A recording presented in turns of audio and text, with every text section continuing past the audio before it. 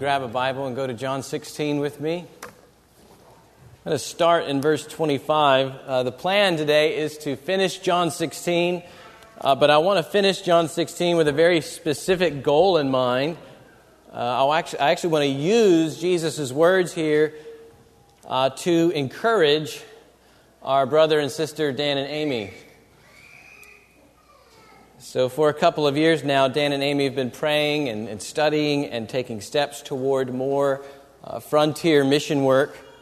As many of you know, they've served overseas before, and now they'll be leaving to serve the advance of the gospel again, though this time in Eurasia.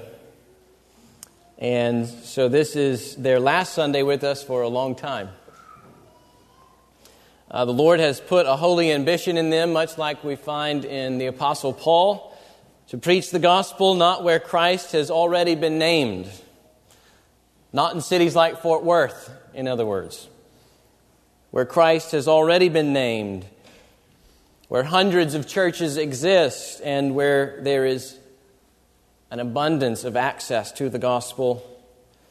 They want to spend themselves in places where little to no churches exist and where no God-glorifying, gospel-centered, disciple-making efforts exist. In fact, a while back, I think I mentioned this to you before, I asked Dan if he was still sure that he wanted to go instead of staying here and serving at Redeemer. And his response was, if Redeemer were the only church around and the rest of the Metroplex had no access to the gospel and there were threats against those who convert, then he would consider it. Dan's passion and Amy's passion is to see Christ named among peoples who have never heard of and who have no access to the riches of God's love in Christ. And we should thank God that He has brought Dan and Amy to our congregation to use their gifts to grow our passion for Christ to be named among all peoples, both here in this area around us and abroad. Dan and Amy, we are stronger and all the more healthy as a church because of what you have stood for and taught us in the gospel. So thank you for laboring so hard through care group leadership and discipleship hour and Sunday night big idea and VBC and a host of other relationships you've developed with others. Dan, you've even been a Barnabas to me on Wednesday mornings, a son of encouragement. And I'm going to miss you starting with this commissioning service. So we are commissioning Dan and Amy this morning as Redeemer missionaries sent out through the IMB. And that means they'll go out as part of us and remain part of us. We will have the privilege to encourage them in their work and pray for them while they are laboring, and even join them perhaps one day with some of our own people, if the Lord sees it fitting to do so. So this is why the sermon will have a bit of a different feel this morning and focus. And what better words to commission our brother and sister than with these words of peace and courage that are rooted in Jesus' victory over the world. Let me read them to us now, starting in verse 25. Jesus says, I have said these things to you in figures of speech. The hour is coming when I will no longer speak to you in figures of speech, but will tell you plainly about the Father. In that day you will ask in my name, and I do not say to you that I will ask the Father on your behalf, for the Father Himself loves you, because you have loved me and have believed that I came from God. I came from the Father and have come into the world, and now I am leaving the world and going to the Father. His disciples said, now you are speaking plainly and not using figurative speech. Now we know that you know all things and do not need anyone to question you. This is why we believe that you came from God. Jesus answered them, do you now believe? Behold, the hour is coming, indeed it has come, when you will be scattered, each to his own home, and you will leave me alone. Yet I am not alone, for the Father is with me. I have said these things to you, that in me you may have peace.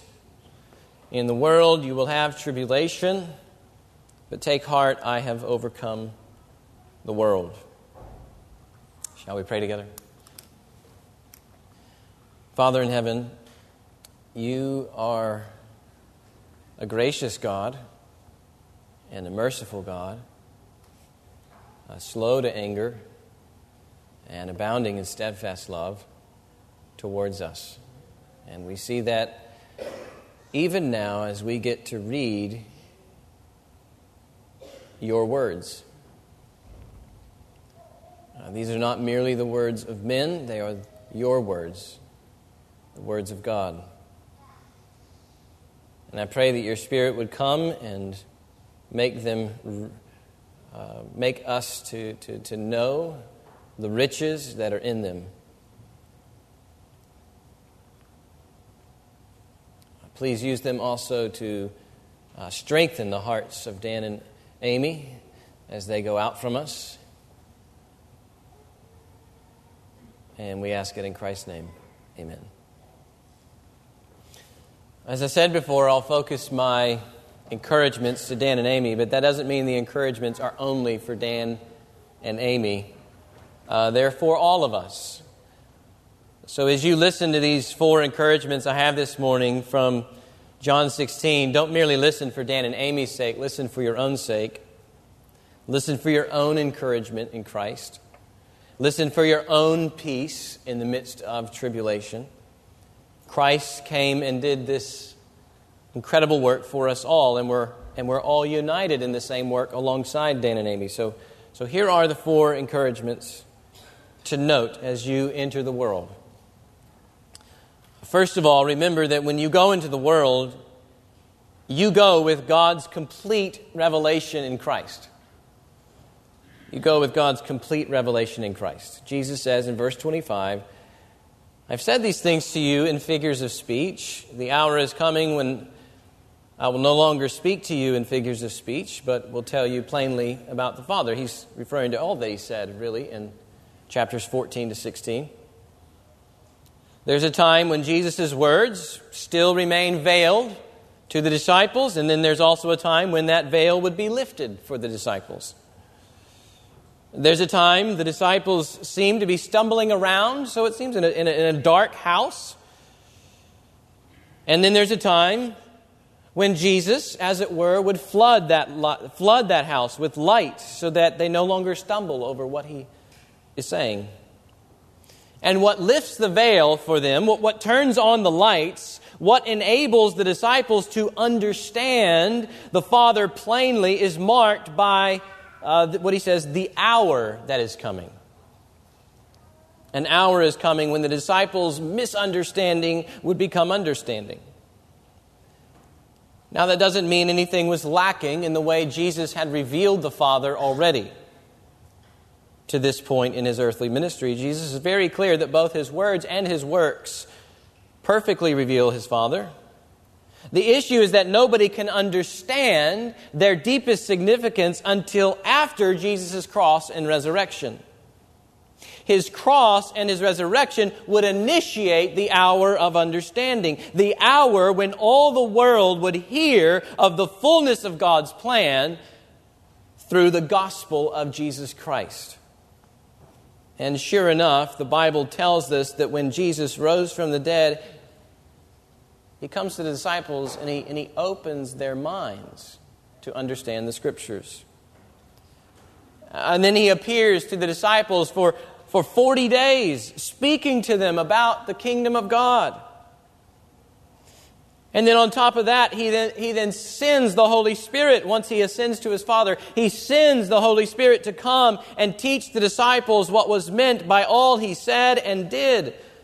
The Holy Spirit has been sent to make sense of Jesus' words and works. And he does this by inspiring the written word through the apostles, and then also by illumining our minds to that word and convincing us about the Father's love in Christ.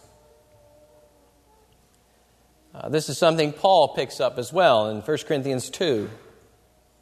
When he says, we impart, we apostles, we impart a secret and hidden wisdom of God, which God decreed before the ages for our glory. None of the rulers of this age understood this, for if they had, they would not have crucified the Lord of glory. So there's this hiddenness.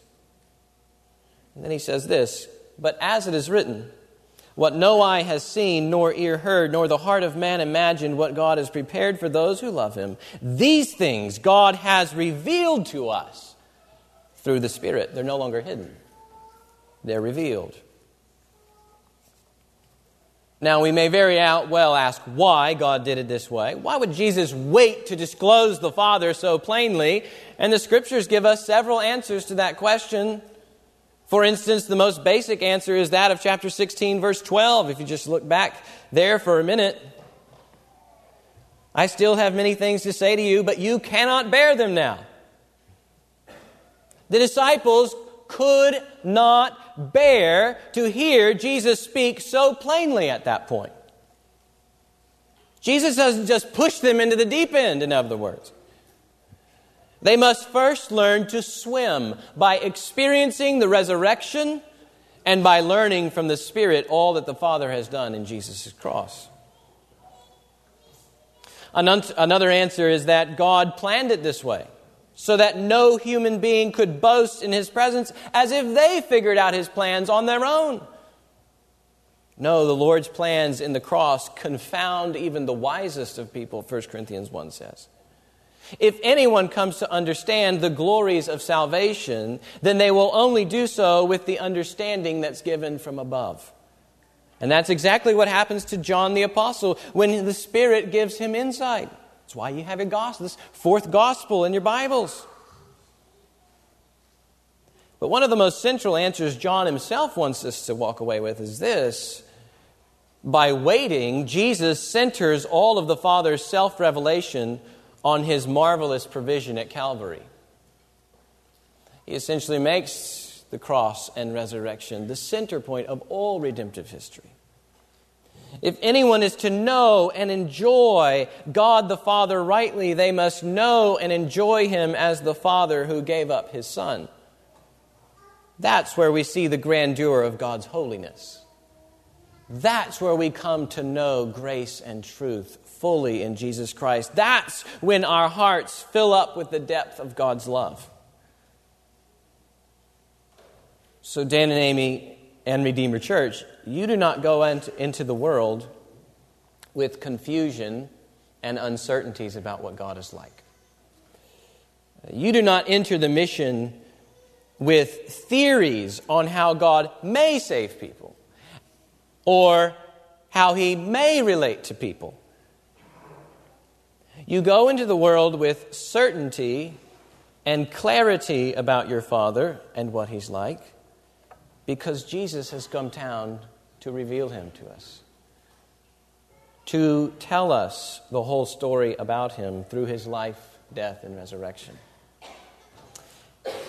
He has turned all the lights on in the house, such that whatever room we enter, more of God's majestic worth and grace is revealed. You minister in the hour of the gospel spreading to the ends of the earth to give all people's understanding of the Father and what He has done for us. When all questions about God's final salvation have been answered sufficiently and completely in Christ. Who Jesus is and what Jesus has done explains the Father perfectly. How the Father is a God of holiness who does not wink His eye at sin. How the Father is Himself righteous, always true to Himself in everything, even in the way He relates to sinners. How the Father is loving in His disposition toward a rebellious world, offering up His own Son to take away their sins. How the Father patiently forgives when people turn to His Son in faith. You minister also in the day of the Spirit's ministry, who continues to shine the spotlight on the crucified and risen Christ and when days of confusion set in, and they will. When difficult questions arise from your Muslim neighbors about knowing God, and they will. When you doubt whether God is good as you suffer dark days, and you likely will. Turn to the words of Jesus and the Spirit's help to know the truth about your Father. The Spirit will be with you as He was present with the disciples following Jesus' departure. The Spirit came to them as a teacher to reveal God the Father in His Son, and He will be your teacher as well. He will illumine Christ to you, and in Christ you will know the Father rightly, and then be enabled to lead others to know Him rightly. As you look to the risen Christ and the written words of the Spirit, you will be a competent minister of grace, as was Paul. You will have everything that you need to preach to the Gentiles the unsearchable riches of Christ, and to bring to light, since it's now been revealed for us, to bring to light for everyone what is the plan of the mystery hidden for ages in God who created all things. You can bring that to light to them because of the work of Christ. All this because you possess God's complete revelation of Himself in Jesus. Second, when you go into the world, you go in open fellowship with the loving Father. Jesus tells them in verse 26 and 27, "In that day you will ask in my name, and I do not say to you that I will ask the Father on your behalf, for the Father Himself loves you, because you have loved me and have believed that I came from God." Now, Jesus' point isn't to undermine His ongoing intercession based on His priestly role as our mediator, like we see in Romans 8 and Hebrews 7. Rather, His point is simply to stress the direct access His disciples have with the Father Himself. Yes, Jesus stands forever as our only way to the Father, as our only mediator. But when He brings us to the Father, it's not in such a way that Jesus has to beg the Father to hear our requests. As if our fellowship with Jesus isn't enough for the Father. As if Jesus' cross has missed a few sins that keep the Father at arm's length. No, Jesus has blown open the way to direct access to the Father, such that when we relate to Jesus in love, the Father relates to us in love. And what's even more beautiful about this reconciliation is that it was ultimately rooted in the love of the Father Himself for us. It's not angry Father and then love initiates with Jesus. It's the entire Godhead is against us for our sins, and from within Himself He loves us. The Father Himself loves us and sends Jesus for us. The Father Himself loves you, and that's proven by the fact that He provided the sufficient mediator in His Son. Without Jesus, we would have no access to God at all, but with the sending of Jesus, the Father gives us Himself in full. And so to love Jesus is actually to enter a loving fellowship with the Father. And that relationship is not a relationship where He's withholding Himself from us. Rather, He is giving Himself to us day in and day out, listening to our requests, never once being bothered by our asking, but delighting in our dependence on Him. And it's really here that we see the point of Jesus' entire mission, to restore sinners like you and me who were once estranged from God, to restore us to a right relationship with God. Dan and Amy and Redeemer, because of the work of Christ, you have open fellowship with God the Father by faith in Christ. the one who created all things and controls all things, the one who is self-sufficient and in need of nothing, the one who orders your every moment and knows the numbers of hairs on your head, the one to whom God the Son will one day hand over the kingdom, so that God Himself will be all in all. This God has given you fellowship with Himself. Seek Him earnestly as you enter the world. Keep walking with Him daily as parents, looking to His fatherly care for wisdom and grace in leading Jan and Josiah. You're right, Dan. Anytime you mention their names, they look. Run into the Father's arms when you encounter trouble. Know His delight in you at the end of every day. That His delight in you is real and full because the work of His Son is real and complete.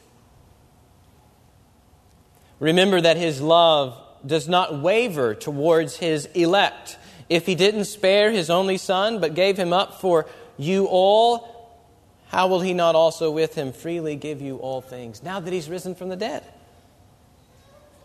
The Father sent His Son to bring you into their triune fellowship. Let that fellowship continue to fuel your own love for God and for others. A related encouragement from our passage is this one. When you go out, you go with the assurance of the never-failing Father and Son. Jesus summarizes His mission in verse 28. He says, I came from the Father, I've come into the world, and now I'm leaving the world and going to the Father. And the funny thing is that the disciples all of a sudden think they understand Him. In verse 17, they didn't get a lick of what He was saying. Now it's as if they know everything. Now you are speaking plainly and not using figurative speech. When Jesus just told them that wasn't going to happen yet till after the resurrection. Now we know that you know all things and do not need anyone to question you. This is why we believe that you came from God. Now we shouldn't dismiss their remarks as insincere, but regardless of their sincerity, they're full of pride. The disciples have gone from confusion to confidence in a matter of minutes. They're like people who read one article on the internet and become doctors overnight. It's sheer pride. And Jesus calls them on it. Do you now believe? Behold, the hour is coming. Indeed, it has come when you will be scattered, each to his own home, and will leave me alone. That's how much you understand. That's how strong your faith really is. It's unable to endure the pressures of my cross. Jesus knows the disciples better than they know themselves. But the point of His rebuke isn't merely to point out the failure of the disciples, but more so to point out the faithfulness of the Father and the Son. He says, "Yet I am not alone, for the Father is with me." This word from Jesus develops a crucial theme running throughout John's Gospel, and that is the Father's faithfulness to His Son as His Son obeys the Father. In John 8:29, we actually get these things coming together for us very, very closely. If you want to turn there, go ahead. John 8:29. But Jesus says there, "He who sent me is with me." So again, we get this, just like we see in our text, the Father is with me. We see there, "He who sent me is with me. He has not left me alone." Now why? "For I always do the things that are pleasing to Him." I always do the things that are pleasing to Him. The Father will be with Jesus when the disciples abandon Him, because Jesus will do what pleases the Father even unto death. Faithfulness of the Father to the Son, as the Son always obeys the Father, that's what's going on here. And what this means is that when the Father and the Son set out on a specific mission to save sinners like us, that mission can never fail because it's not rooted, it's not grounded, it's not built upon feeble and failing people. It's built upon the Father who always remains faithful to His always obedient Son. That's what the mission is built upon. Dan and Amy and Redeemer, when your faith wavers, keep looking to the unwavering Christ, who pleased His Father in all things, even unto death on your behalf. When you stumble, keep trusting the one who never stumbled on His way to endure the Father's wrath for you. When you know and come to see, become convicted over the fact that you have chosen ways that don't please God some days, turn to the one who always pleased God and now stands in heaven as your righteousness and your advocate. Keep holding on to Jesus with the knowledge that He never lets go of His Father's own. Your power to follow Jesus isn't rooted in what you will do for Jesus, but in what Jesus has done for you. There's a theological reason here why God built the church using weak and failing men like the disciples, because never did God want us thinking that our existence was owing to the perfections of men, but to the power of God in Christ. In the same way, Jesus' mission wasn't dependent on the disciples' perfect faithfulness. Still today, Jesus' mission isn't dependent on your perfect faithfulness. Faithfulness is necessary, but you will fail and fall short and wrestle against unbelief. Trials will come and your faith will be tested and at times found wanting. Temptations to despair will present themselves and you will see no way around them. We've even walked through some of those difficulties already together, with tears and fears in front of you. But in those moments, you have found that the success of the mission doesn't fall on your shoulders. It's ultimately carried on Jesus' shoulders. He is able to withstand the day of testing. He is able to stand the day of trial. He is able to lead you when you can, to lead and lead others when you cannot lead. He is able to keep sinners when you find yourself exhausted by them. He is able to endure all that is necessary to win and keep His own and to finish His Father's plan.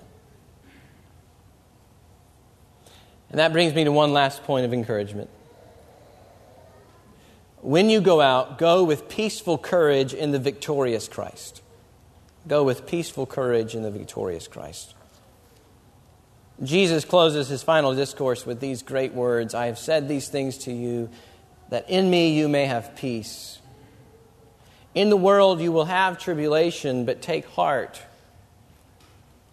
As some of the older translations say, "Be of good cheer." Take heart, be of good cheer. I have overcome the world. How the health and wealth prosperity teachers ever get around this one baffles me. People actually teach that if you just have enough faith, you will not suffer. If you just have enough obedience, you will not suffer. Baloney! To say such things is antichrist. Jesus is clear and real about the fallen world we live in. In the world, you will have tribulation. Trouble will come your way. Most immediately, Jesus has in mind the hatred and the persecution and the martyrdom the disciples will face because of their identity with Jesus. But we know from other places in Scripture the tribulation comes in a variety of forms. And for various reasons. It could come as a result of living in a broken created order.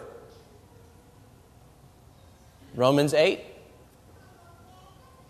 Floods, mudslides, cancer, famine, economic downfalls, unknown physical ailments. Tribulation could come as a result of living in a rebellious humanity. Places like Psalm 10, Romans 1, betrayal, rejection, power struggles, thievery, drunk drivers, and especially threats from those who want preachers of the gospel silenced. Or the tribulation could even come from the powers of darkness themselves. Temptation, oppression, fears, lies. And the majority of times, all these sorts of tribulations are even intermingled and stacked on top of one another as they assault our soul's peace.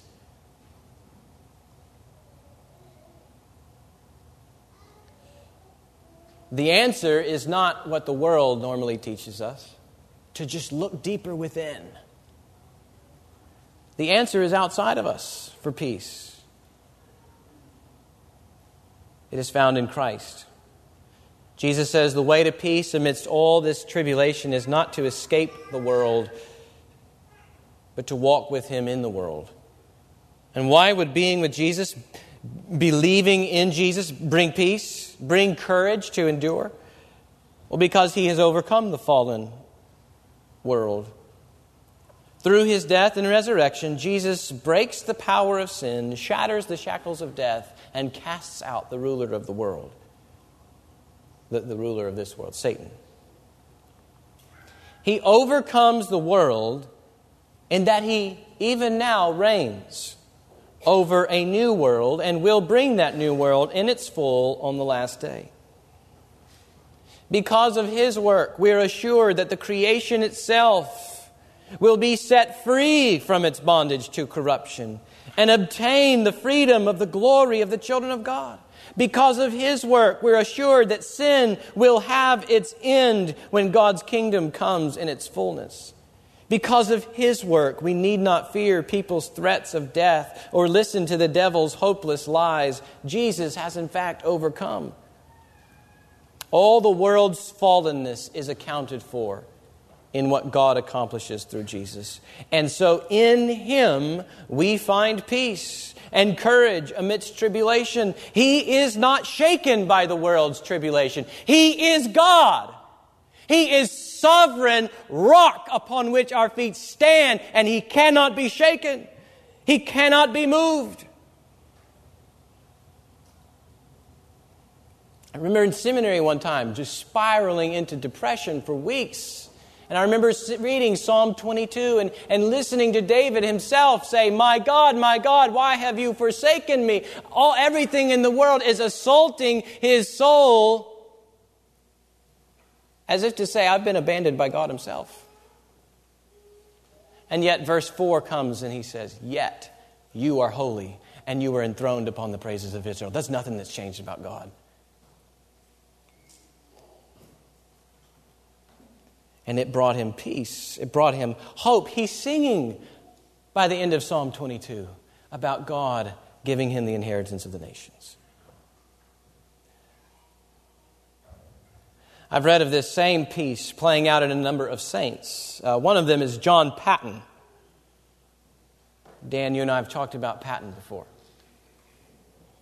But Paton was a minister from Scotland, and he served for several years teaching in Glasgow before answering the Lord's call at age 33 to take the gospel to the peoples that lived on a stretch of islands called the New Hebrides. I think today they're called Vanuatu. But Paton faced a tribulation.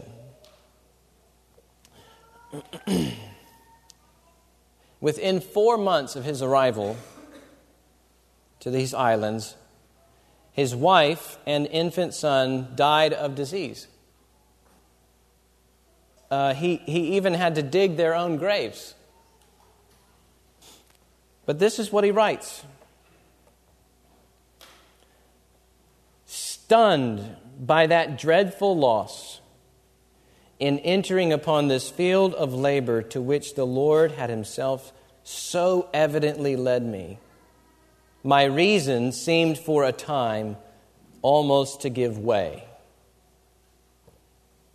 In fact, it was about this time that he also got the same illness his wife had that led to her death. My reason seemed for a time almost to give way, but I was never altogether forsaken. The ever merciful Lord sustained me. He sustained me to lay the precious dust of my beloved ones in the same quiet grave.